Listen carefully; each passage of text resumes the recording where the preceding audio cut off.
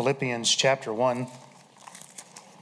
As we continue to study the Apostle Paul's letter to the Philippians, we'll begin by reading verses 6 through 11 of Philippians chapter 1. Being confident of this very thing, that he which hath begun a good work in you will perform it until the day of Jesus Christ.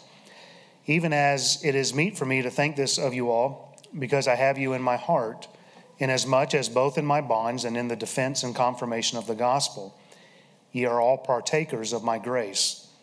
For God is my record, how greatly I long after you all in the bowels of Jesus Christ. And this I pray, that your love may abound yet more and more in knowledge and in all judgment, that you may approve things that are excellent, that you may be sincere and without offense till the day of Christ, being filled with the fruits of righteousness which are by Jesus Christ unto the glory and praise of God.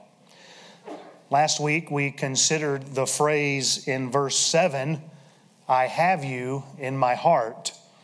And a healthy church will have one another in their hearts. We will have love for each other. John wrote that one of the evidences of being saved is when we have love for the brethren. And if we're going to operate at a higher level of effectiveness as a church, then we have to move past petty differences that can so easily divide a body if we're not careful. Infightings cause us to waste time because we're focused on constantly trying to make relationships right. We're constantly putting our efforts towards trying to be unified, and it gets our efforts off of the main thing, which is the Great Commission in short. It's reaching people for Christ. And when we're too busy trying to get our own relationships right in here, we're going to waste time. So I just want to say that if there is anyone that you're at odds with in our church tonight, would you please reach out and try to make that right? Because if we can become completely unified in one accord, there's no telling what God can do. Now, I'm not aware of any major issues in case you're wondering, but you may be holding something in your heart. And I got hung up on that thought last week. So let's go back to verse 7 again tonight. Remember in verse 6 that Paul expressed a confidence that God would perform the good work which he had begun in them, which when they first became believers, when they had first gotten saved. And by the way, when someone says that they believe in Christ as their Savior, they give a testimony of the gospel, believing that, we have to just take them at their word when they tell us that.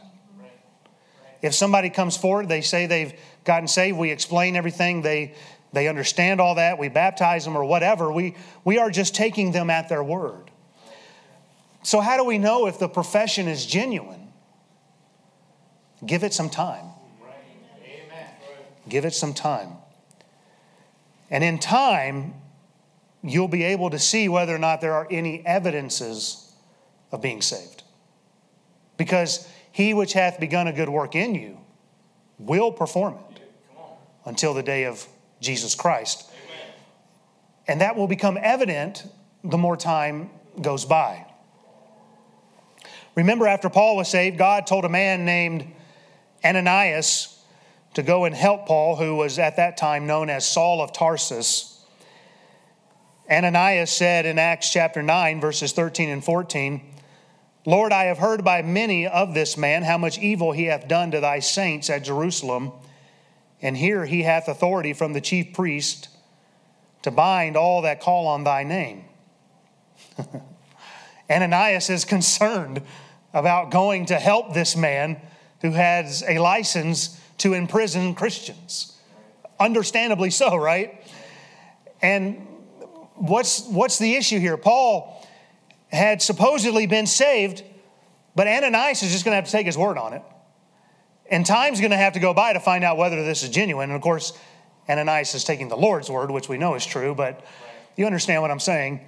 And so he's concerned because there's no visible proof. There's no way to know whether or not Paul has genuinely been converted. It had not been evident yet. that God had started a good work in him. But as you know, as time went by, Saul was transformed into the Apostle Paul. He was imprisoned many times. He was beaten several times. He was whipped several times. His life demonstrated that God had begun a good work in him. And it became evident to all who knew him as Saul and then knew him as Paul. Something changed in this man's life. There was evidence that God was working in him. No one else could see Paul's heart, but they could see the transformation in his life. And we cannot see a person's heart, but we ought to be able to see a manifestation of what is taking place in the heart as it works its way outward. And it is made known to us that there has been a change in this person. We can see the fruits of the Spirit. Galatians 5:22 and 23 say, "But the fruit of the Spirit is love, joy, peace, long-suffering, gentleness, goodness, faith, meekness, temperance. Against such there is no law." And we can have a good indication that someone is in Christ because what God begins, He finishes. And if God has begun a good work in you, it will be evidenced in your life outwardly. You may have been sitting in church for 50 years. There may not have been any change in your life. And so if your life was examined, is there evidence for God performing a good work in you? Paul told the Corinthians, "Examine yourselves, whether ye be in the faith. Prove your own selves." Paul's going to tell these Philippians in the next chapter and in verse 2, "Work out your own salvation with fear and trembling." Have you done this? Have you examined yourself? Have you ever worked out your own salvation? Is God performing a good work in you tonight? Yes, Lord. There's no greater evidence of this principle in our New Testament than the Apostle Paul. His life had been completely transformed from being a religious Pharisee who once persecuted the church and made havoc of church, now becoming one receiving persecution in defense, in confirmation of the gospel, as we'll see tonight. No one could question his faith. Paul, he says to these Philippians believers in verse 7, "It is right for me to think of how God will perform this good work in you, because even while I'm in bonds, even while I'm in prison, I'm under house arrest, in my defense of the gospel and my confirmation of the gospel," he says, "you have become partakers of my grace." Paul is letting them know they have evidenced salvation in their life by coming to Paul's aid. Philippians 4:18 says, "I am full, having received of Epaphroditus the things which were sent from you, an odor of a sweet smell, a sacrifice acceptable, well-pleasing to God." You see, this church stood with Paul while he was under arrest. He's in Rome, he's under house arrest, they're sending him support, and because they were sending him financial assistance, it was showing Paul how much that they identified with the gospel and how much they identified with him. It was an indication of how closely they were standing with Paul. They were demonstrating that they had the same faith as Paul. So Paul says, they have become partakers of my grace. You might think, well, what's the big deal? So what? They gave some money. Well, for starters, pay was a lot different back then. Amen. Yeah, that's right. It was a lot different. Most of these early Christians were slaves. They lived off a daily wage. It was very hand to mouth. You worked to eat that day. There wasn't a whole lot of abundance, is what I'm saying. There wasn't excess a whole lot of times with a lot of these believers. Second, it's been rightly said, show me your checkbook and I'll show you where your heart is. And if you doubt that, listen to what Jesus said. For where your treasure is, there will your heart be also. And please understand, God doesn't have all of your heart if He doesn't have your finances. You may be a faithful attender to church gatherings. You may even serve God while you're in the house of God. But if you don't give financially to God, then God doesn't have all of you. And we have to give our time, we have to give our talents, but we also have to give of our treasure. And I recognize tonight that one can give out of some sense of duty, responsibility, and God not have their heart. There are those who prove this to be true. But to the vast majority, the last thing that is surrendered to God is our finances. And I touched on this last week when I mentioned how we would spend money on our soon-to-be. Why? Because we love her. Amen. You'll put your money towards what you really want in this life. Now, this is Wednesday night. You should all be shouting the roof down in agreement. If you want a fancy house, if you want a new car, or the latest fashions, then that's where your money will go. Now, let me be clear. There's nothing wrong with having those things, so long as those things don't have you. That's right. Amen. And you can tell if those things have you, if it's affecting your obedience to God in the area of finances. I personally believe the tithe is still for today. We can debate that another time, but that means 10% of your gross goes to God. And if you happen to be one who believes the tithe is only under the Old Testament, then I've got good news for you. If you feel like we're under grace and therefore the tithe doesn't apply, I believe God will give you grace to give above and beyond 10%. We're having fun tonight, amen. And listen, the Bible teaches we should give above our tithe. We should also give what are called offerings. God, through the prophet Malachi, asked Israel, will a man rob God? God anticipated their response, their question, wherein have we robbed thee? To which God replied, in tithes and offerings. Because of this, the whole nation was cursed. And a way that you can give above and beyond your tithe is to missions.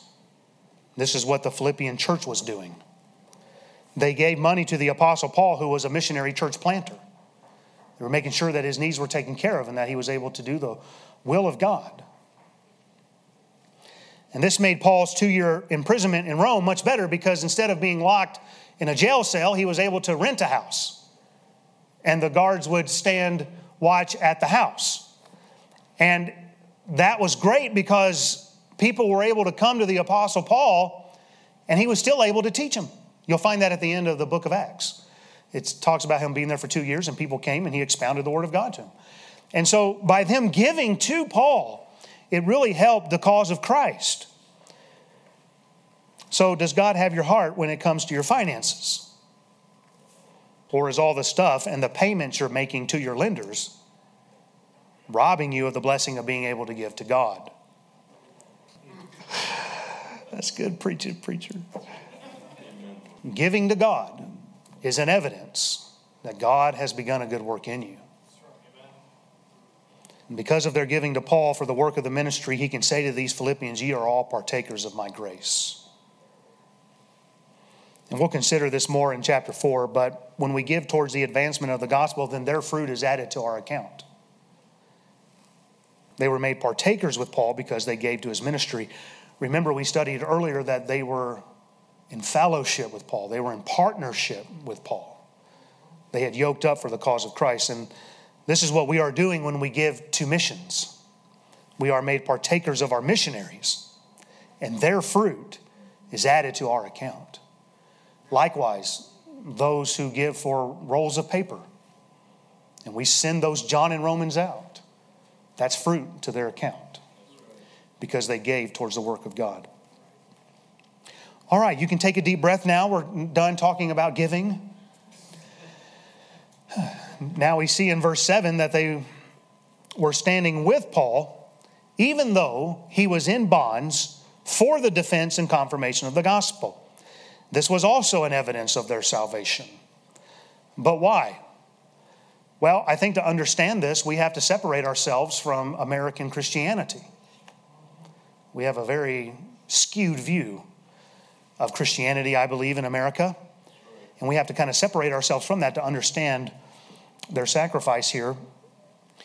And we've had it so good for so long that I think we think, oh man, boy, we've had some political stuff in 2020. The Lord's coming back. I mean, this is the end. This is it. Listen, it's been bad since Cain slew Abel. I guess we could back up even before that, but when she took of the fruit and gave unto Adam with her. But anyway, it's been bad. But since I'm talking about persecution, we'll just say Cain and Abel. Amen. There's been severe persecution in the world, nonstop in different pockets. But anyway, listen, these first century Christians, they were being severely persecuted. They were being imprisoned. They were being killed. A lot of bad things were happening to them, and it was all because they made a public profession of Christ.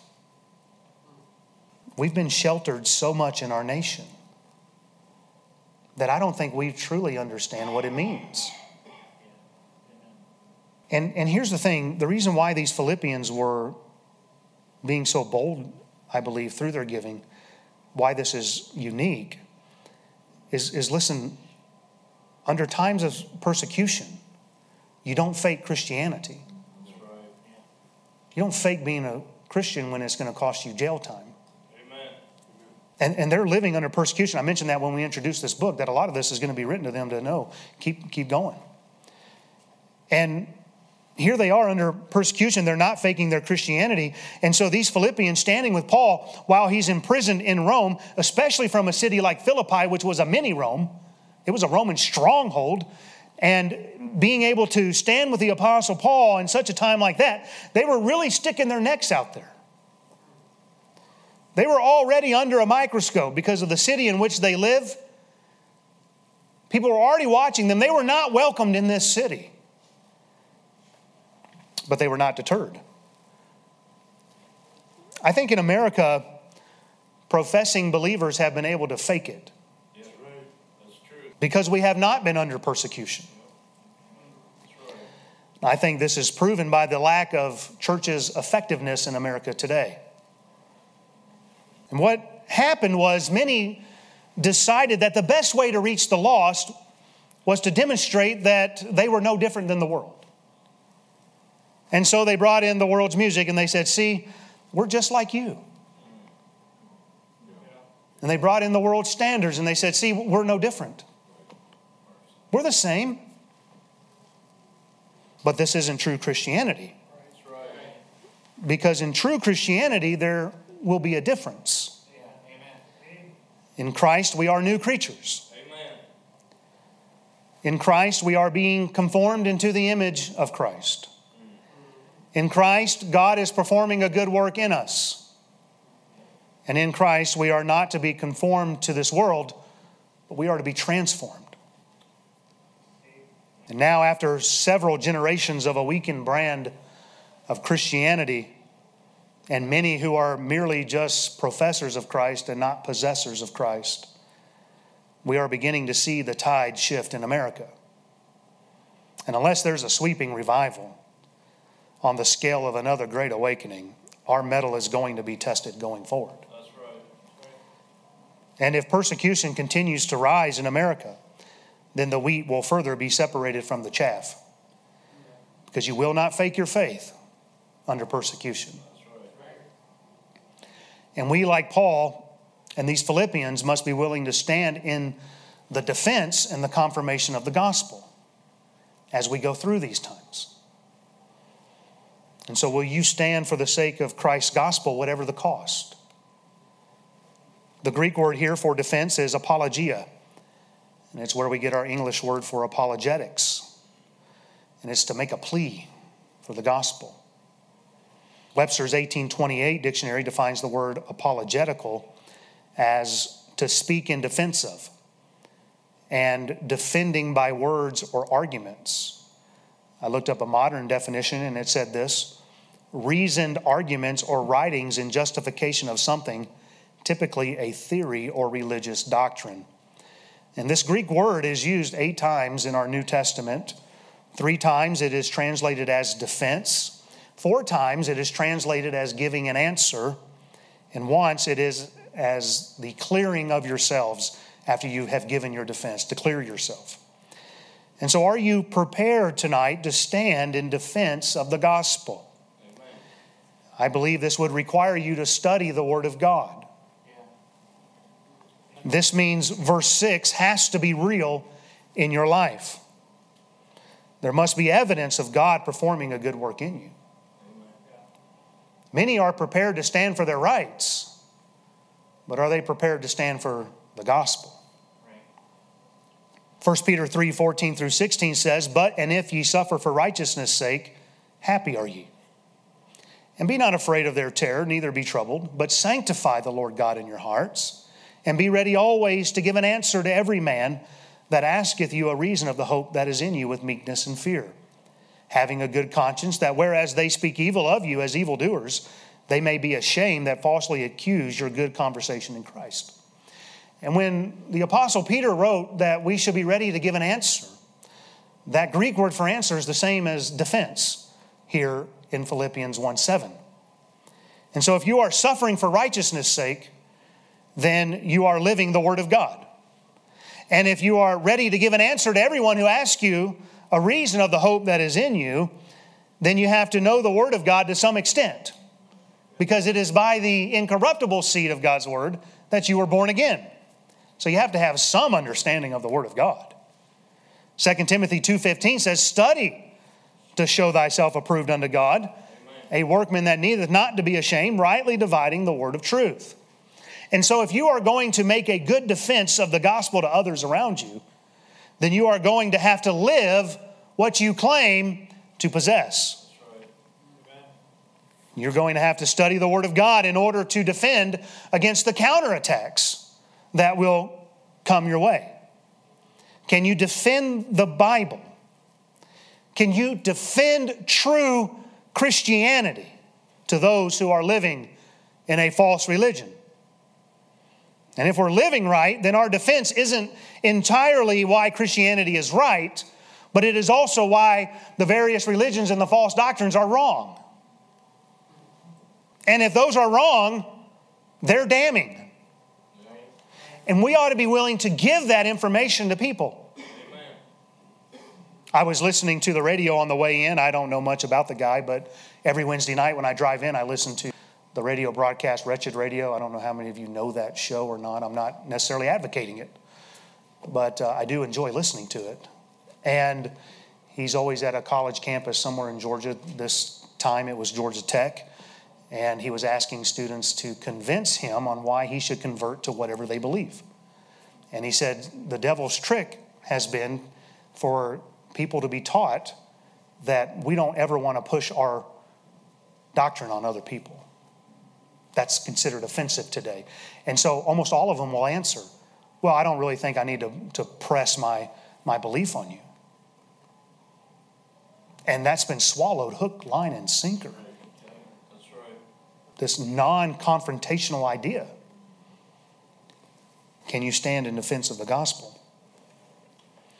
We find the Apostle Paul doing this on Mars Hill. In Acts 17:16, it says, "Now while Paul waited for them at Athens, his spirit was stirred in him when he saw the city wholly given to idolatry." And then in verses 22 and 23 of Acts chapter 17, it says, "Then Paul stood in the midst of Mars Hill and said, Ye men of Athens, I perceive that in all things ye are too superstitious. For as I passed by and beheld your devotions, I found an altar with this inscription, To the unknown God, whom therefore ye ignorantly worship. Him declare I unto you." And then he went on to preach the word of God. He was standing in defense of the gospel. He saw a false doctrine, and he stood in defense for what was right. During one of Paul's visits to Jerusalem, the people wanted to kill him.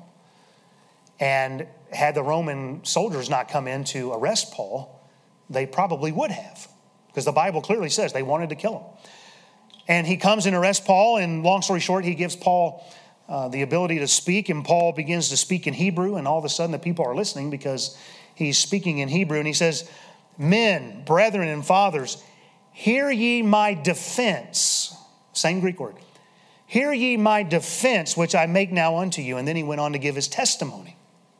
So when we're making a defense of the gospel, we must know the word of God to some extent.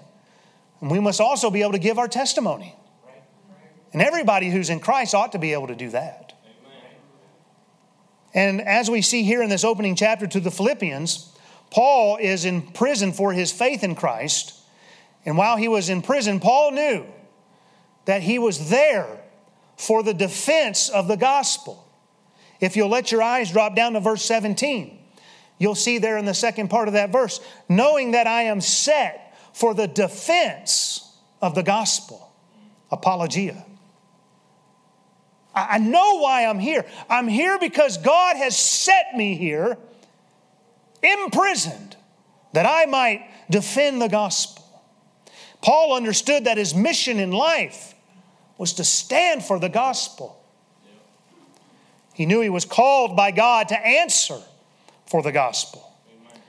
And listen, this is exactly what God has called you and I to do. That's right. Amen. You have been placed in your workplace for the defense of the gospel. Amen. God has given you relationships and acquaintances for the defense of the gospel. And we are all left here upon this earth for the defense of the gospel. Or else why are we here? Amen. Whether you're in school and work, wherever God has placed you, you are there to defend the gospel. That's right. Amen. So how are you doing in your apologetics? Can you stand in defense of the gospel? When false doctrines are spoken of in the workplace, do you defend them? I know when I was in the military and every time somebody would say something foolish, I would always speak up. Oh no, that's not what the Bible says. Oh, you're just a Bible thumper. And I say, yeah, I'd rather be a Bible thumper than a bar hopper. Amen. Now, why is it so important to stand in defense of the gospel? Because Paul not only mentions the defense of the gospel, but then he speaks of the confirmation of the gospel. This is the gospel taking root. After we have stood in defense of the gospel, after we had answered in defense of the gospel, the idea is that when we are effective in proclaiming the gospel, that we are then to establish the gospel. That we are to move in at that point and say, okay, we need to take you into a deeper relationship with the Lord. We want to see you grow. We want to see you get rooted. This is what Paul did throughout his ministry. He would come into a town. He would start an uproar. No, I'm just kidding. He would come into a town and he would go typically to the synagogues first, and he would there teach and preach to the Jews. He would then turn to the Gentiles. And then from the groups of those who received Christ as their Savior, he would then confirm the gospel and he would establish a church. And through that local church, they were to become established in the things of God. And this is where our church as a whole comes into play. We are a gospel footprint in Rapid City. There are multiple, but we are one. We have our footprint in Rapid City. We've staked out our little postage stamp of a property. Amen. I want a bigger property. Our little property here. This is our territory, if you will. And we are using this for the confirmation of the gospel. We go out in defense of the gospel. But then we want to get people in to confirm the gospel. And so what we find here in this verse is there's a process. There is defending and confirming the gospel. And I believe where we messed up in our independent Baptist movement back there in the 70s was we failed to confirm the gospel. We did wonderfully well in getting the word of God out and seeing people saved and baptized. But where are those mega churches today? Did we not establish them in the faith? This is why I'm thrilled to death. There's people meeting in my office tonight for discipleship. Amen. We want to get them rooted. We want to get them grounded, amen? We want to go beyond just the fact that we've stood in defense of the gospel for their sake, but now we want to see them confirmed into the gospel. I got to be careful with that word, don't I? Amen. So what we do is we go out to the world with the answers that they need. We bring them into our fold for discipleship that they might be established. Thereby we increase our footprint. And that will also, in turn, it'll help the effectiveness of our defense of the gospel. That's right. You're mighty in numbers, amen? Romans 16:25 says, now to him that is of power to establish you according to my gospel and the preaching of Jesus Christ according to the revelation of the mystery which was kept secret since the world began. What do? We preach Christ. And we see people established in the gospel. Our goal as a church is not merely to make Christ known, but to those who come to Christ, that we would get them established. We desire for them, like Paul wrote here, to be partakers of our grace, which is not our grace, we understand. It's God's grace, but we've been made partakers of it, and we want others to be made partakers of it. At least I hope that's what you want. And so as I close this down, are you standing in defense of the gospel today? Are you working to confirm the gospel in others? I think this could get into those who maybe are saved, but they're caught up in false teachings. And we want to get them established, get them out from false teaching into a biblical church. As I was praying tonight, I was thinking of one who has left us, and I said, Lord, at least put them in a biblically sound church. I know we're not what everybody's looking for, but will you at least let them become established somewhere that is right doctrinally? Amen. And so we need to stand in defense. We need to confirm the gospel in others. And so when you leave out of here tonight, purpose to make a difference in your area of life. I think was it the missionary letter tonight mentioned, reach one, everyone reach one in 2021. And that's true.